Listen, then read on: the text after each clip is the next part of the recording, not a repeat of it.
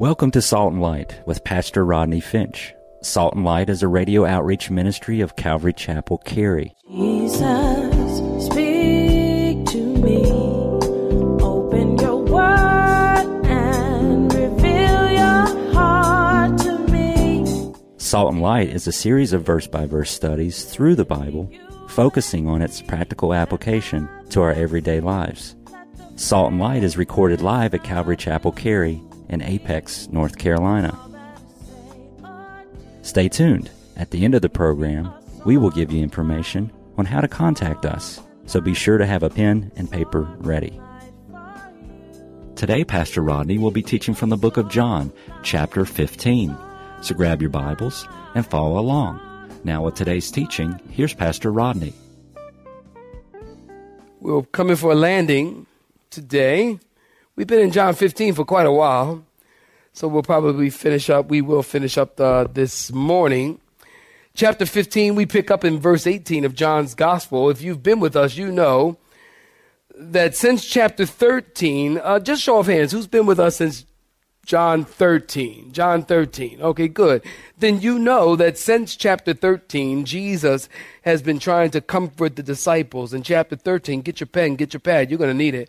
In chapter 13, Jesus challenged them to serve one another and love one another. And then Jesus gave them an example by washing their feet. Chapter 13, verse 16. Can y'all keep up with me this morning? Chapter 13, look at verse 16. Chapter 13, verse 16. Jesus said to them, a servant is not greater than his what? Master. He goes on to tell them that he's going away and they can't come. Chapter 14, go there. He said, let not your hearts be troubled. In verse 1, believe in God. They should also believe in him. And look at verse 6 of the same chapter. He told them that he was, somebody tell me, the way, the truth, and the life. He said he was going, but that he would send another comforter. Remember I told you that word in the Greek language is allos, A-L-L-O-S, allos. It means another of the same kind, class, and caliber, even the Spirit of truth. He said when the Spirit comes, he's going to bring all things to remembrance, whatever Jesus said. Chapter 14, look at verse 27. Peace I leave with you. My peace I give to you. Not as the world gives do I give to you. Let not your hearts be troubled, neither let it be afraid. And so we move to chapter 15. And in chapter 15, Jesus begins the vine and the branch discourse. Look at verse 4. Abide in me, and I in you. As a branch cannot bear fruit of itself unless it abides in the vine, neither can you unless you abide in me. Look at verse 5. Jesus said, unless you abide in me, you can do a little bit of stuff. What did he say, saints? Nothing. In other words, just like a branch is dependent on the vine for life flow, so we're connected to Jesus for life flow, power and strength. Our ability to bear fruit is because we're connected to the vine, Jesus. And if we stay connected, we'll bear fruit, more fruit, verse 2, much fruit, verse 5. Again, chapter 13 through 14. 15, saints, watch this, verses 1 through 17. Jesus is comforting the disciples. So 13, 14, 15, verse 1 through 17, Jesus is comforting the disciples, giving them awesome, fantastic promises. But beginning in verse 18, listen, the tone and the tenor seems to change dramatically. Jesus has been talking about abiding in comfort and loving each other. But beginning in verse 18, he wants them to understand that there's a balance. There's a balance. Somebody say amen. And the balance is not everybody's going to love Jesus. Do y'all know that?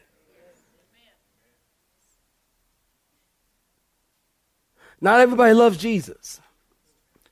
I don't know why. But not everybody loves Jesus, and that's the balance. The balance is not everybody's going to accept this wonderful message of love and hope and life and joy in Jesus. And so this morning, Jesus tells them, even though we have all of these promises that we talked about from 13 through 15-ish, even though we have all of these blessings in this world, you're going to find yourself in the midst of hostility and rebellion. In this world, you're going to find that the world hates Christ. And you're going to find out that the world hates you with the same venom that it hated Christ.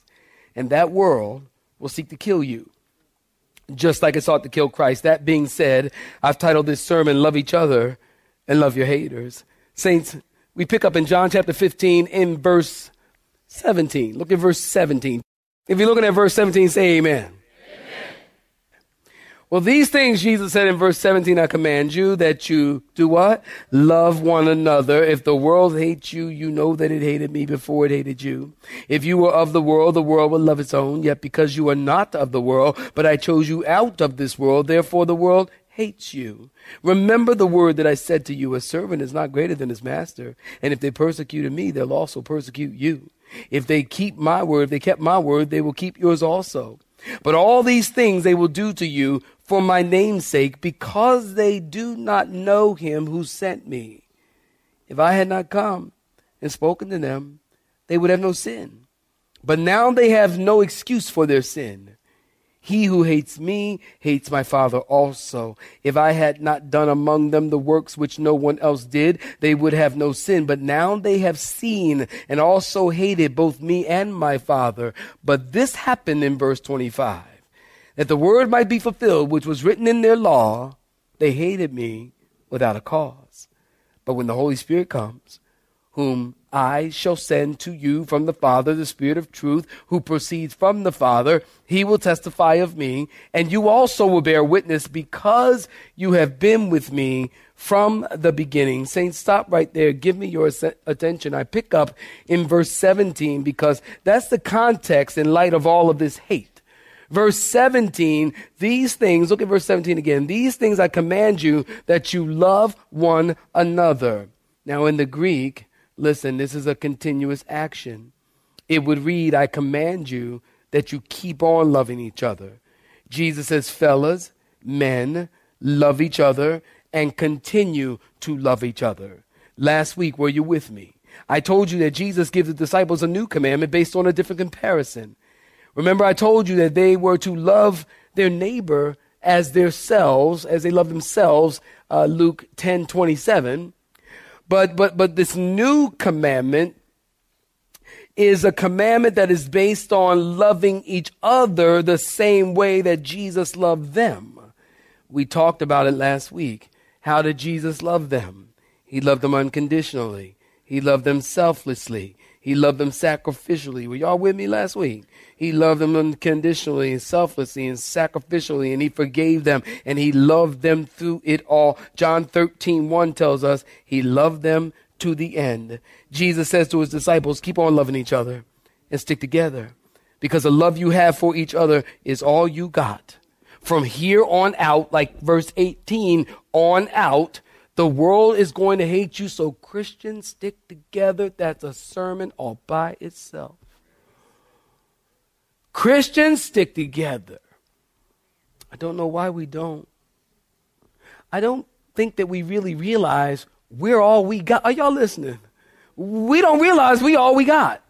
The world doesn't love you. They tolerate you. And I'm getting ahead of myself, but they'll tolerate you a little less as time goes on. But Christians, we need to stick together. Y'all come on, clap your hands and say, that's right, Pastor. That's right. We need to stick together, Christians, because the truth is we're all we got. I want you to look at verse 18. Notice Jesus says, if the world hates you. Now, again, in the Greek language, Bible students, listen, they have 3 class conditions. Preachers, take notes. There's 3 class conditions for the word if. If and it is, if and it might be, if and it's not. When Satan tempted Jesus, he said, if you're the Son of God, turn these stones into bread. He was saying, if and you are the Son of God, turn these stones into bread. So verse 18 is if and it does. If the world hates you and it does, it hated me first. Jesus says, here it is. They hated me, they'll hate you. It's that simple. Get used to it. Now, I don't think there's a secret. The world doesn't love Christians.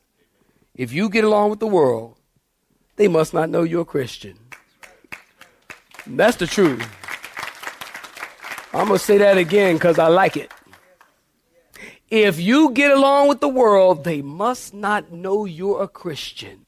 Because if they knew you were a Christian, they would want nothing to do with you. Because when you're a committed Christian, you are crossing the grain. Listen, Mr. and Mrs. Christian, When you're a committed Christian and you love the Lord, you really love the Lord. I'm not talking about you go to church on Sunday. I'm talking about loving the Lord. Who knows what I'm talking about? Then you are crossing the grain of the world system. It's a system that when you go against the world system, you'll be met with persecution. And the Bible, I love this word, the Bible is stuffed. I love that word, stuffed, with verses about persecution. Persecution is mentioned, you got a pen, is mentioned at least 25 times in the New Testament. Why don't you write these verses down? Keep up with me. Matthew chapter 10, verse 17.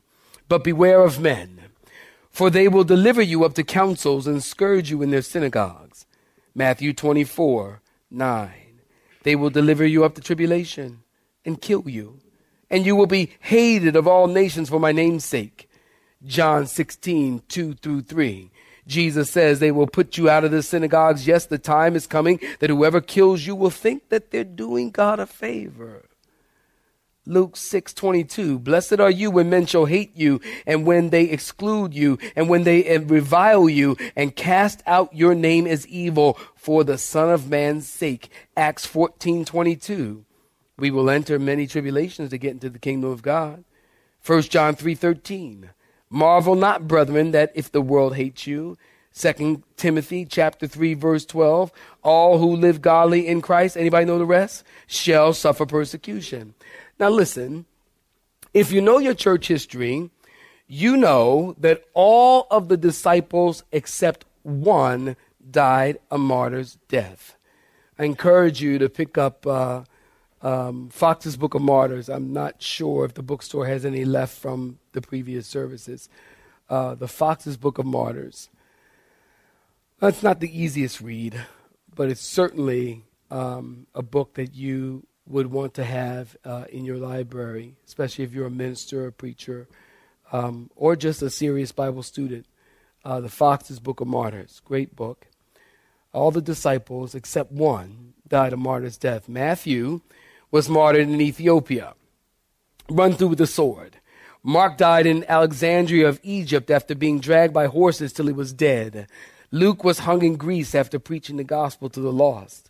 Philip was martyred in Turkey. Bartholomew was beheaded in India. Eusebius mentions that someone found Matthew's gospel in India, which may have been left there by Bartholomew. Thomas, you remember doubting Thomas? Thomas was martyred in India as well. Simon the Zealot and Judas, not Judas Iscariot, Judas, also called Thaddeus, died in Persia together. James, the son of Alphaeus, is reported to have disappeared from history. John, the writer of this gospel, Nero tried to boil him, and John didn't die. And then Nero sentenced him to the rocky, barren island of Patmos, where John received the revelation. Later, John was freed and died an old man, and the only disciple to die peacefully. Peter was crucified upside down on an X-shaped cross because he didn't feel worthy to die in the same way that Jesus died. James the Just, the pastor of the church in Jerusalem, was thrown off the pinnacle of the temple because he refused to die. And they discovered that he wasn't dead, and so they went down and they beat him to death with a fuller's club. And by the way, this is the same pinnacle that Satan had taken Jesus during the temptation. Matthew chapter 4, Luke chapter 4. Perhaps you've heard of the Neronian persecution. Again, the Fox's Book of Martyrs, the Neronian persecution. Nero, sick, megalomaniac. Nero killed 6 million of, as many as 6 million of our brothers and sisters. And I was explaining to the first service, and I'll explain to you second, that I think it's important that we point out that these were 6 million. Are y'all listening? That these were 6 million. Are y'all listening? These were 6 million of our brothers and sisters. Because I think it's easy for us to detach ourselves from that persecution because it didn't happen in our lifetime, or it didn't happen with people that we knew. But they were 6 million of our brothers and sisters because they believed in Jesus Christ. They died a martyr's death because they confessed Christ, and they believed in Christ, and they lived for Christ. Nero killed 6 million of our brothers and sisters in some sick and twisted ways, wrapped them in animal skins, and took their blood and smeared it to attract wild animals, and then they would be eaten alive. Nero had Christians pulled apart on the rack, boiled in oil, filleted alive, roasted on the gridiron, dipped in wax, and then lit on fire because the Christians claimed to be the light of the world.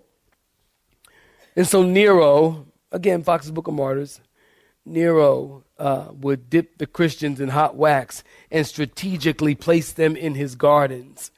And he would ride nakedly through his gardens and say, and riding on his chariot and saying, "You said you were the light of the world, then be the light of the world," and set them on fire. And they're burning in his gardens. He tortured them publicly in some awful, awful ways. Listen, Nero's persecution wasn't the only persecution during the Roman Empire. Did you know that the first 300 years of the church, there were 10 major persecutions? The emperors were Nero, Domitian, Trajan, Hadrian, Marcus Aurelius, Septimus Severus, Maximus the Thracian, Decius, Valerian, and Diocletian. When Diocletian died, the persecution ended under Constantine's Edict of Toleration.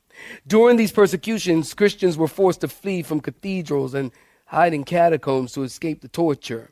During the Dark Ages, or some call the Middle Ages, people argue about whether it's Dark Ages, Middle Ages. It doesn't matter. The reality is people died for their faith. Many were killed protesting the heresies of the Catholic Church during the Holy Wars. Let's fast forward to 1927 and 1949. The communists took control of China, and 1 million Christians were slaughtered. 1 million of our brothers and sisters were slaughtered, and yet the house churches grew.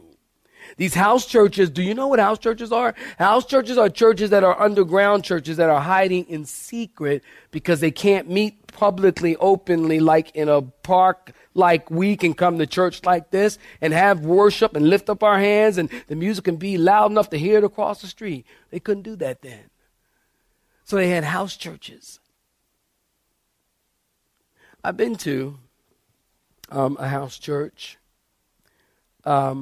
in Rajasthan, India, which is in northern India. Now, for some of you that have been here a really long time, you know, I've told you this story. So we're in Rajasthan, India.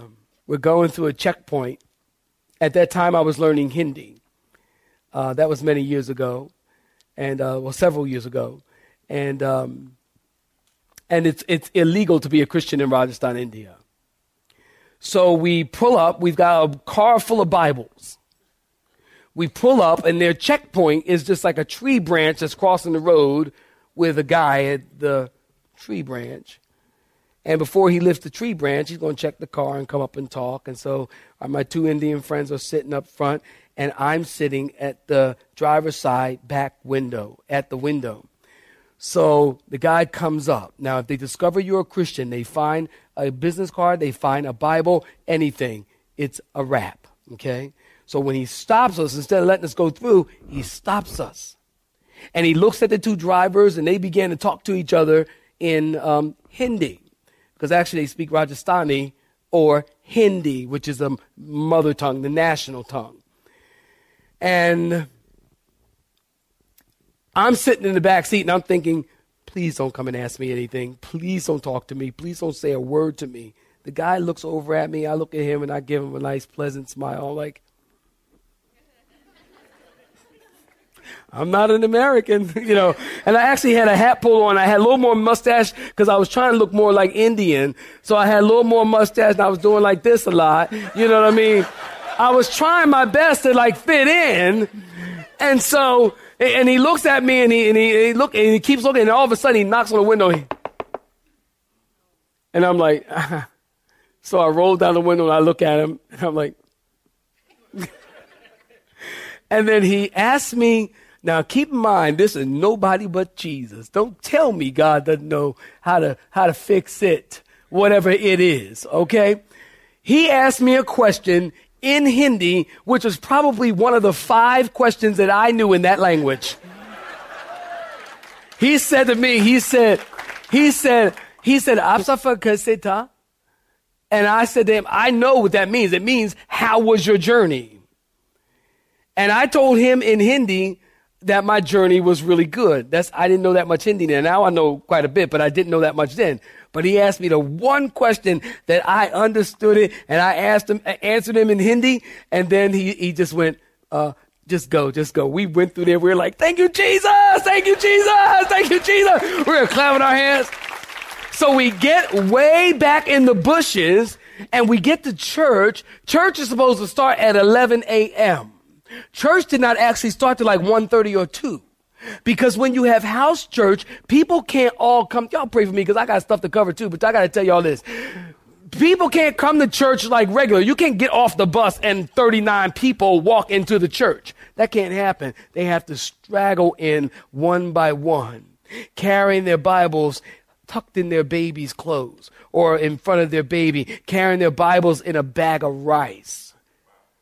So they would walk in one by one, they would sit down and take their Bible out of a bag of rice, shake off the Bible, sit there and wait 2.5 hours till everybody straggled in one by one, because you don't want to give it away that we're having secret church all the way back in the woods. We were having church at like this Catholic monastery, and this Catholic priest was a real Christian. And he really loved the Lord, because the Christians in India, the Christians in other countries, they stick together because there ain't that many of them. And that's why I don't understand what is going on here in America. Christians there, they stick together.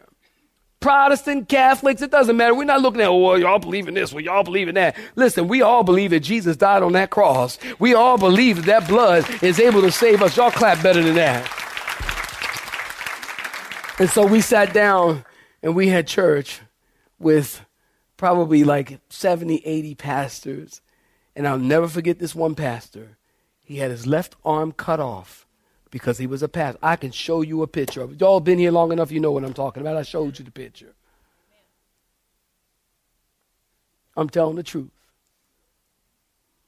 That pastor was raising his right arm, praising the Lord, left arm cut off because he was a pastor of a Christian church. They cut that man's arm off, and that man blessed me because they cut his arm off because he was a pastor and a worshiper of Jesus Christ, and yet he was still in church. Arm with the one arm he had, worshiping Jesus. That blessed me.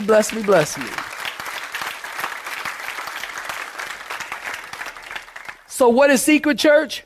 That's what secret church is. That's what underground church is. So during the communist regime, Christians were meeting and in secret churches. They were being persecuted, and the house churches grew. Y'all got me now? The house churches grew. Richard Womberg, you know that name? He's the founder of the Voice of Martyrs. He was persecuted under communism, and get this, kept underground for 3 years in complete and total darkness. Can you imagine that?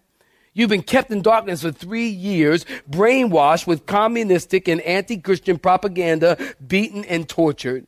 He tells the story of being forced to eat salt and wasn't given any water for hours as they were mocking the Lord's table. Horrible, cruel, awful, unspeakable things that were done to Christians during the communist control. Things that I can't even from the pulpit speak. Horrible, awful, ugly, sick, evil things that were done to our brothers and sisters just because they named the name of Christ. Listen to this story. Years ago, true story, years ago, when communism held the Soviet Union, a little group of Christians met underground. It was a secret meeting or secret church service. One day, the doors burst open and 2 soldiers with machine guns shouted, "To all those who are willing to renounce Jesus Christ, you've got 5 minutes to leave, and everyone who remains will be shot immediately." Well, you can imagine every Christian began to search their heart and ask themselves, am I willing to die for Jesus right now, today? Well, a few got up and left, quietly ashamed, with their heads hung down. Most people stayed. When the last one left, a soldier shouted, "Is that it?" He held up his gun and repeated, "Anyone else?" Another man ran out. The soldiers locked the doors, turned toward the people, laid down their guns and said, "Brothers and sisters, we are Christians too, and we don't want to worship the Lord with anyone who's not willing to die for him. Now that the half-hearted have left, let's have church." Isn't that all? True story. You have been listening to Salt and Light, a radio outreach ministry of Pastor Rodney Finch and Calvary Chapel, Cary, located in Apex, North Carolina. Join Pastor Rodney Monday through Friday at this same time. For information regarding service times, you can contact us at 1-800-293-0923. That's 1-800-293-0923. You may listen to today's broadcast in its entirety by visiting the media library on our website at cccary.org.